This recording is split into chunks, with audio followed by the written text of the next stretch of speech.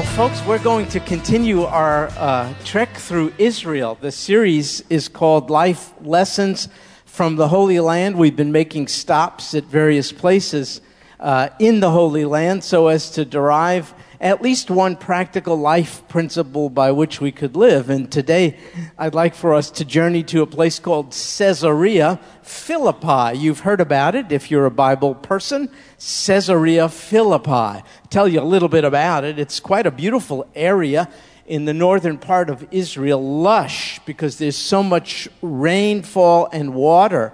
It's at the base of Mount Hermon, which is a very high mountain. In fact, in some cases, when you're in Israel, you can see snow on top of it. People actually ski Mount Hermon, believe it or not. And so when the snow melts, the waters come down, and it becomes one of the 4 sources for the Jordan River. So it's a very, very lush, beautiful kind of an area. Just to give you a mooring point, it's located about 25 miles north of the Sea of Galilee, and during one of our prior lessons, we looked at the Sea of Galilee, and it's located about 45 miles southwest of a place called Damascus, the capital of Syria, just to give you an idea. It was a place occupied by a group of people called the Canaanites, and you've heard about them. And they worshipped false gods, generally known as Baals or Baals. Canaanite worship of the Baals focused and centered itself here at this place called Caesarea Philippi. Later, however, under Greek and Roman influence, the Baals were replaced with the worship of the Greek god Pan. Pan was worshipped here at Caesarea Philippi. In fact, the place was then known as Panias in order to commemorate the fact that it was the center of the worship of this god Pan. Later on, it came to be called Banias, by the Arab people who primarily populate the area today. So from Panias, it became Banias, stemming from the worship of Pan in that place. There's quite an interesting feature there. It's the mouth of a cave, quite large, and there's an active spring of water that emanates from it. People visit it today, many more in ancient days. Ancient pagan people believed that out of this cave and the spring water was a gate, literally a gate to the underworld. So when the Lord Jesus said, with regard to one's confession of faith in Him, that not even the gates of hell will prevail against it, you know, He made that statement right at this spot. And this was literally known as the gates of hell, because the ancient Canaanites believed that their gods during the winter went through the gates of hell underground into the dark underworld, only to emerge on earth to do whatever it is they would do during springtime. So this grotto was a place where it was thought many, many deities made their abode. Again, under Greek influence, the primary deity who was worshipped there at this grotto was Pan. In fact, to the right of it, in this massive rock outcropping, are many niches carved by human hands into the rock, and in ancient days they contained statues of various Greek gods, images of Pan and other false deities at this place. Pan is depicted in pictures and statuary, perhaps you've seen him, as half man and half goat. I'm taking time to speak to you about Pan here at this Baptist church because the Lord went to this place, immersed in all of this. And so for a little while, though it's a tad bit distasteful, let's be immersed in it. We need to get a feel for what was going on there when the Lord went there. Soon we'll focus our attention on him. For now, let's depart just for a second. Let me tell you a little bit about the God who was worshipped there, this half-man, half-goat Pan. He was the Greek god of forests and agriculture and pastures and shepherds, all of the above. And he's often depicted with a musical instrument which has come to be known as the pan flute. And perhaps some of you have seen one such thing and even played it. It's made up of a collection of hollow reeds which are joined together so that they are attached side to side and cut to different lengths. And so Pan came to be so identified with this instrument that it's now known, even today, as the pan flute. And here's how he came to be associated with it. A little Greek mythology, if you please. There was someone called Syrinx. She was a nymph. A nymph is a female spirit. Syrinx was good looking, apparently, and Pan took a shine to her. And he was in hot pursuit of her, but she did not share his interest in the relationship, apparently. And so she was trying to run from him so as to elude his grasp. She didn't succeed, however. He was in hot pursuit. She needed some outside help in order to get away, and she found it in the company of her sisters, who apparently had the power to turn her into a reed. And so they did. Well, when the air blew through these reeds, tall grasses, they made kind of a sad melody. Pan believed one of those reeds, of course, was Syrinx, who he was interested in. But he didn't know which particular reed was her, so he cut down many pretty much at random, again, not being able to precisely identify which of the reeds was his beloved. And so he cut them up in different sizes, joined them together, made them cut in decreasing lengths, and formed then the musical instrument which we have today, which is called the pan flute. And now you know. So you see, it's good to come to church, don't you think? Have you heard of the word panic? Yeah, panic. Where do you think we got the name? It comes from the Greek word meaning pertaining to Pan. So now you know. Why? Well, it was thought that Pan was the source of a rather mysterious sound which only he could make, and which conjured up fear in the lives of people and animals who heard this sound. They became affected by Pan. They became panic, affected by the panic of it all, and so that's what it means, pertaining to Pan.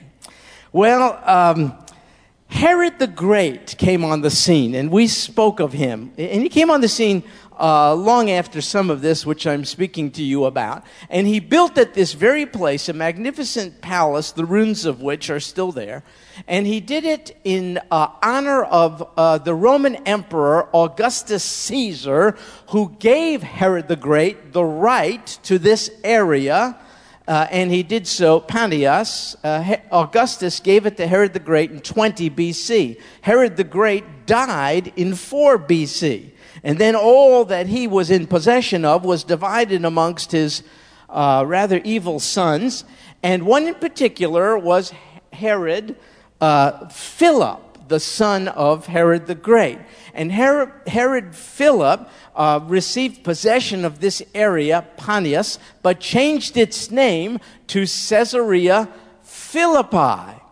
Why? Well, Caesarea, after Caesar, Augustus, and, meek and humble man that he is, Philippi, after himself, Philip. And he did this so as to distinguish his Caesarea from his father's Caesarea, which was on the Mediterranean coast and which we visited some weeks ago. So since then, it's come to be known in Bible times as Caesarea Philippi. Now, Matthew chapter 16 tells us that the Lord was here. And that's why we're taking such time to focus on it. He went there. In fact, it probably was the furthest, most northern extent of his recorded travels. And Matthew chapter 16, beginning in verse 13, tells us why he went there. So I want to invite you to turn there if you want to follow along, just a few verses. Matthew 16, beginning in 13.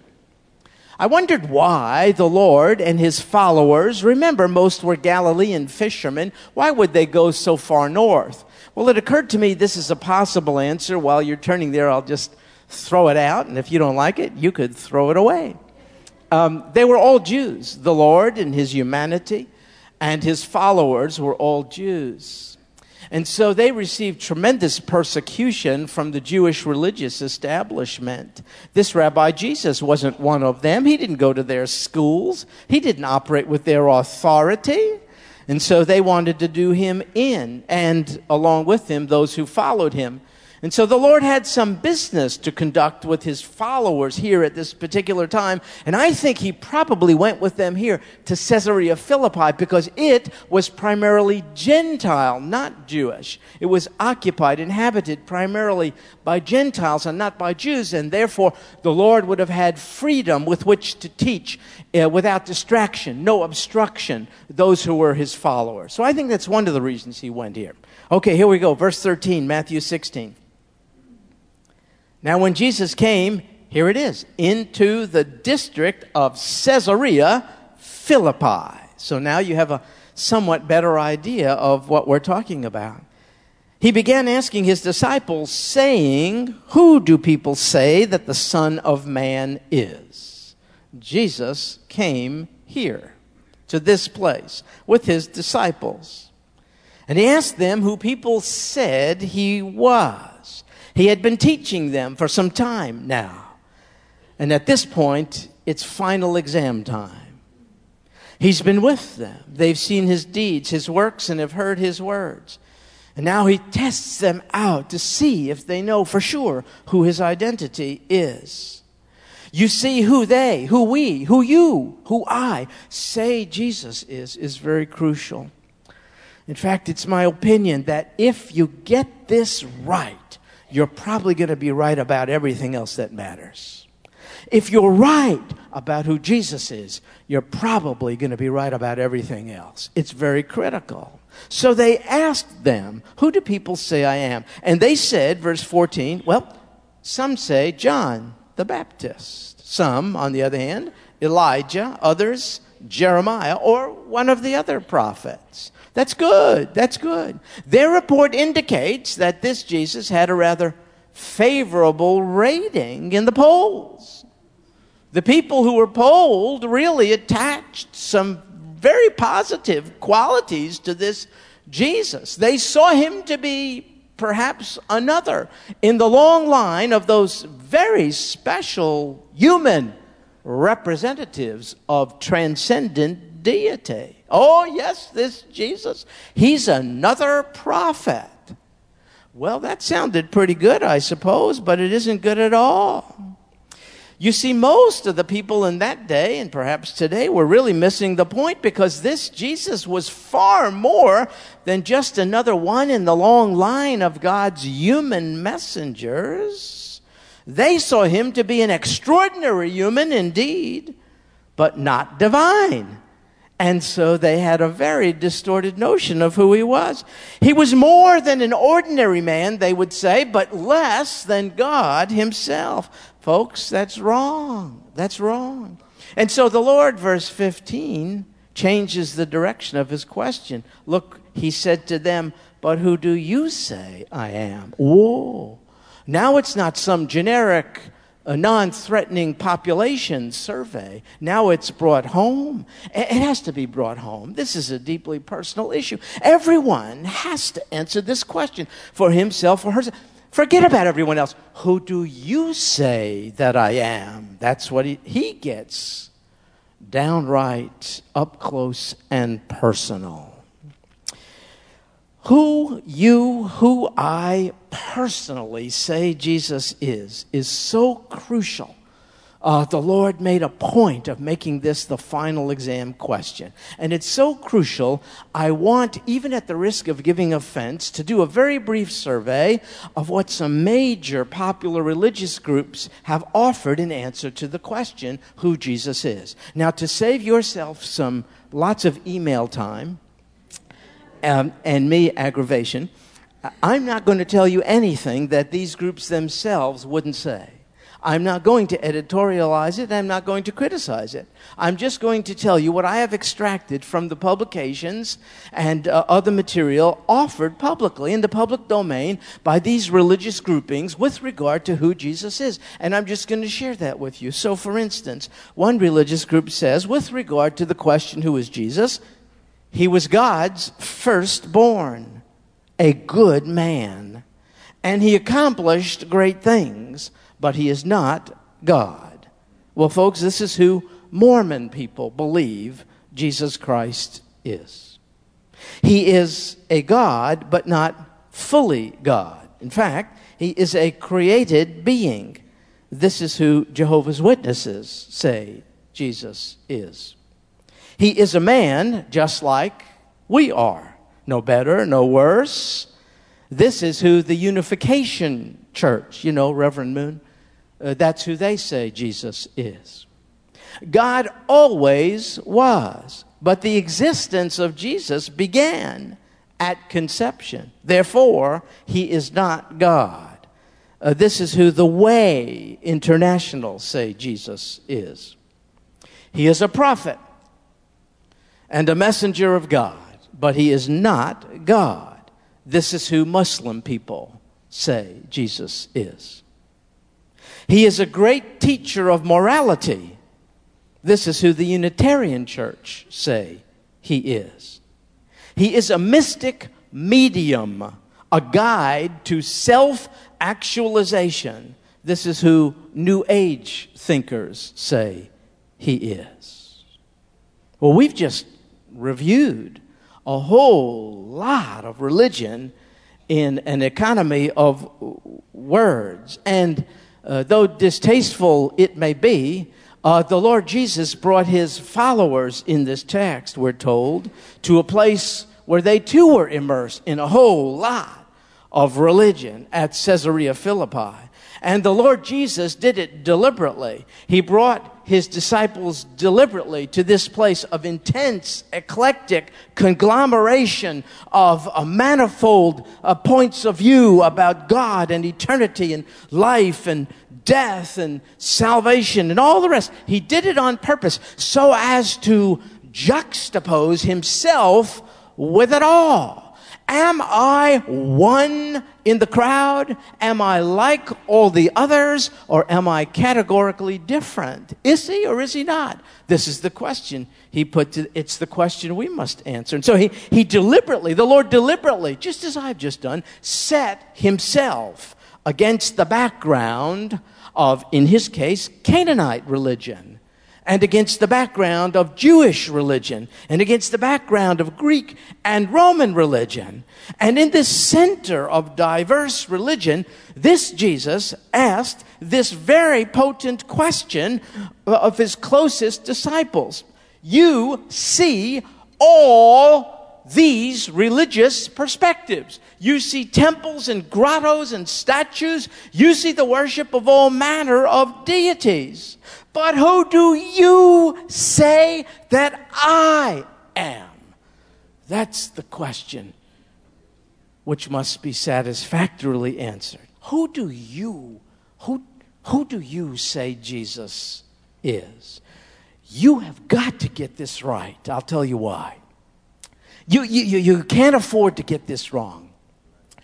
If he is who he said he is, and you deny it, you are condemned eternally as an unbeliever. This is serious business. So let me simplify the process for you. There are only a few, very few options with reference to who Jesus is. I want to encourage you tonight to choose one. Make a choice. Stop playing around. I hope you make the right choice. Good luck. Jesus is either a liar or a lunatic or Lord of all. You're not left with any other choices. But someone is saying, oh, you missed one, Stuart. He's none of the above. He's a good man. No. You see, that option is not available to you if you're a thinking person, and I'll tell you why. He could not possibly be a good man. How could one claiming, as he did, to be God, and who is not God, be considered by any stretch of the imagination to be a good man? He's a liar. So if he claimed to be God, knowing he is not God, you cannot choose the option that he's a good man. No, you have to say he's a liar. But what if he claimed to be God but didn't know he was not God? That would make him not a liar, but a lunatic. So that's another choice available to you. He's either a liar, or he is a lunatic, or he is Lord. Who do you say he is? Yeah, me too. Lord of lords.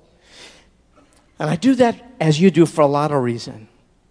He vindicated his claims by doing something which is not capable of being duplicated by any pretender to the throne.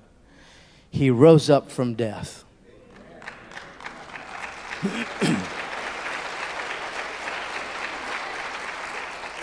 If you deny he is Lord, do you do so because you have more evidence that he is either a liar or a lunatic than that he is Lord? Submit your evidence, please, to me. I want to see it. If you reject him as Lord, do you do so because you think there's an evidentiary basis, a greater evidentiary basis for him to be liar or lunatic? If so, make your case. I want to see the evidence, and then let me make mine to you privately. But stop playing games. He's good. He's a moral teacher. He is good, and he surely is moral. But he's divine. He's incarnate deity. He's God. He has no beginning nor any end.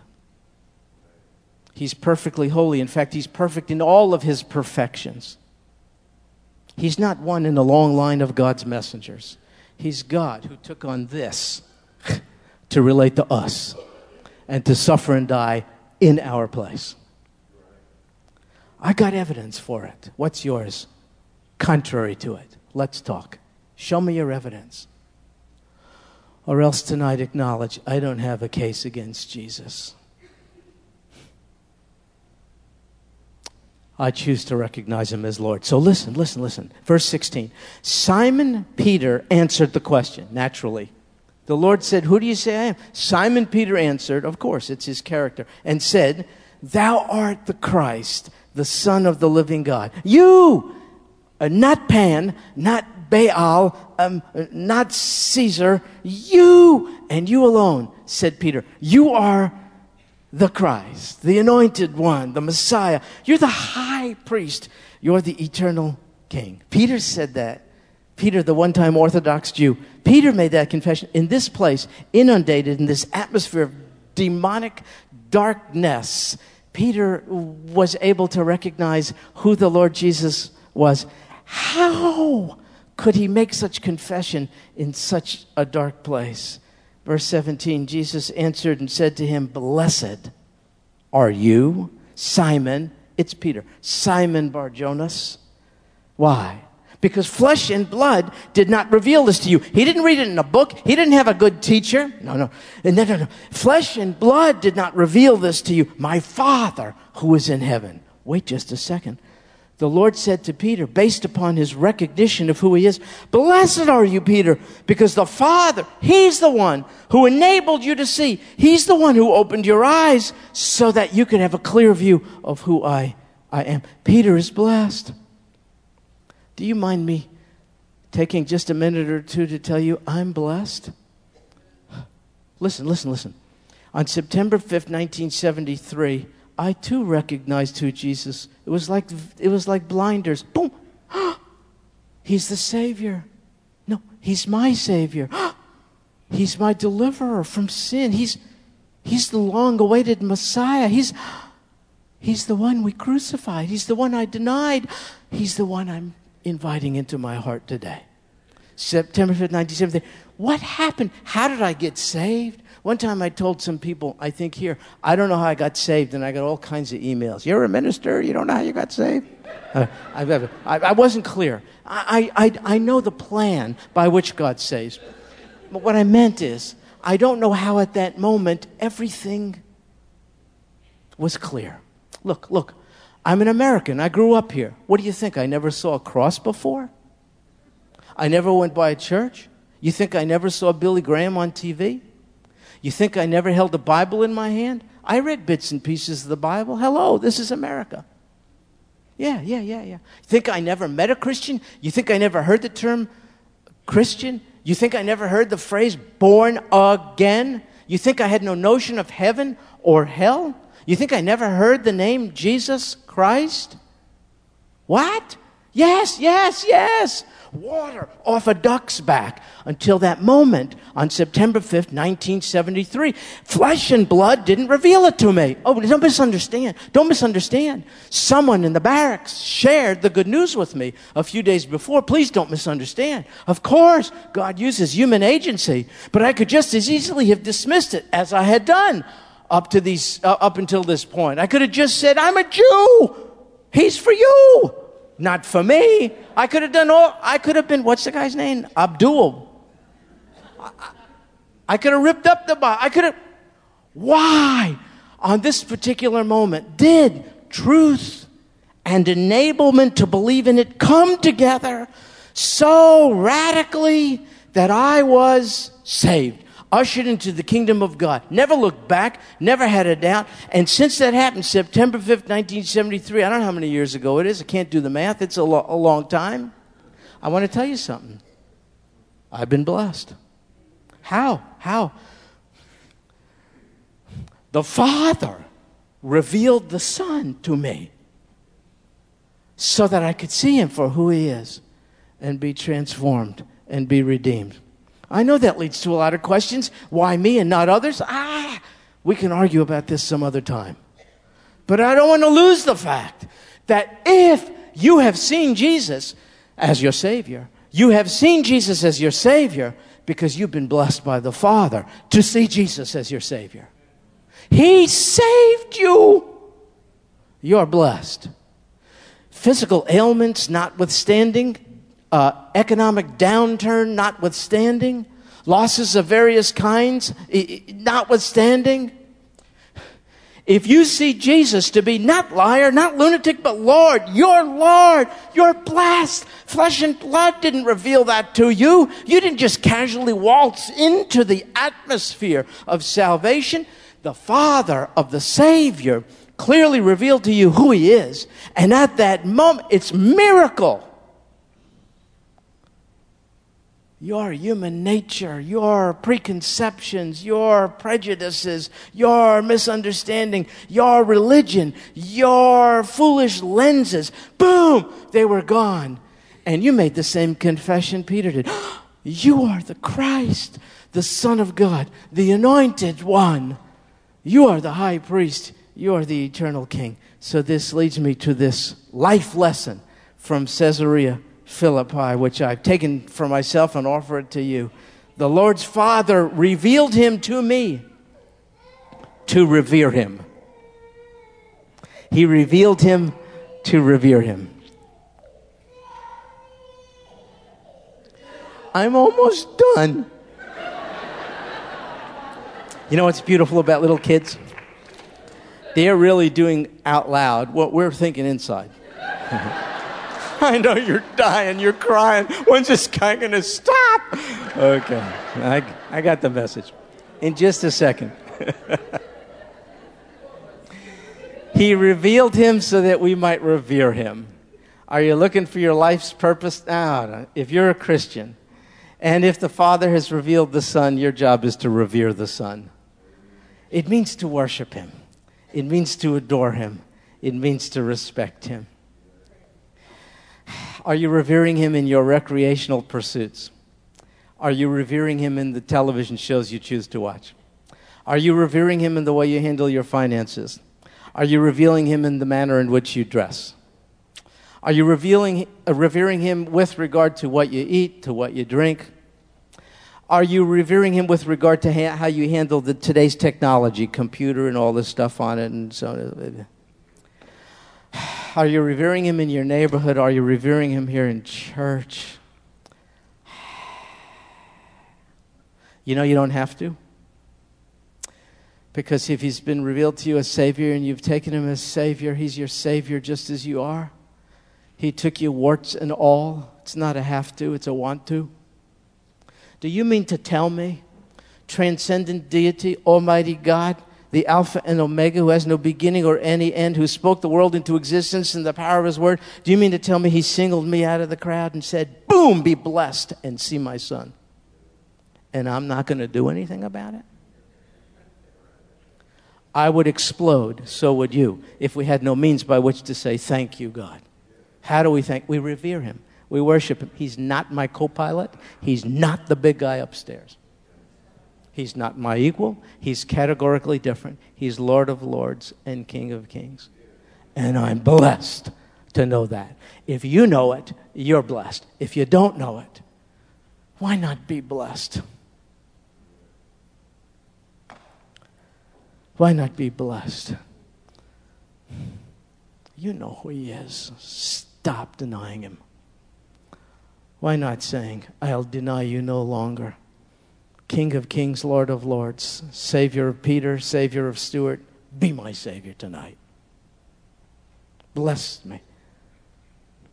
If the Father is revealing to you your need for the Savior, and if the Father is revealing to you that Jesus is the Savior, welcome Him into your life. And then be welcomed into His heaven when your time comes. And we'll go with you. I sure would love to talk to you if something is stirring in your personal life tonight. Who do you say Jesus is? Do you have an answer? I'd like to talk to you. Do you have questions about it? I'd like to talk to you. Do you have an argument? I'd like to talk to you. Let's talk. This is important. If you're wrong about who Jesus is, you're wrong about everything. If you're right about who Jesus is, you will come to be in right relationship with His Father. And you'll be with His Father forevermore. So, Lord Jesus, we thank You. Thank You, Lord, for saving our soul. Thank You, Lord, for making us whole. Thank You, Lord, for giving to us Thy great salvation, so rich and free.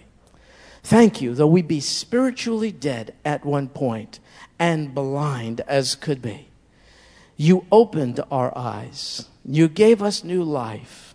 You quickened us with Your Spirit so that we could see who You are, high and lifted up.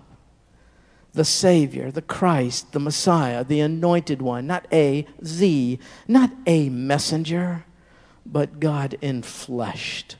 Savior of all who call upon Your name. May there be some even tonight who do that very thing. As for the rest of us, we are blessed. And we're blessed with riches which cannot be forfeited by inflation or thievery or the aging process. Oh, no. Nobody can rob of us of our salvation. We are in Your hand. We are in the Father's hand. We're a blessed people. We Christians are the most blessed people on earth. We have seen You clearly revealed to us, and therefore we want to be even more intent in these challenging days to reverence You, to revere You more than ever before. In other words, Lord, You know, our heart is to be living proof of You, a loving God, to a watching world. Help us to do better at it. This we pray in Jesus' name. Amen.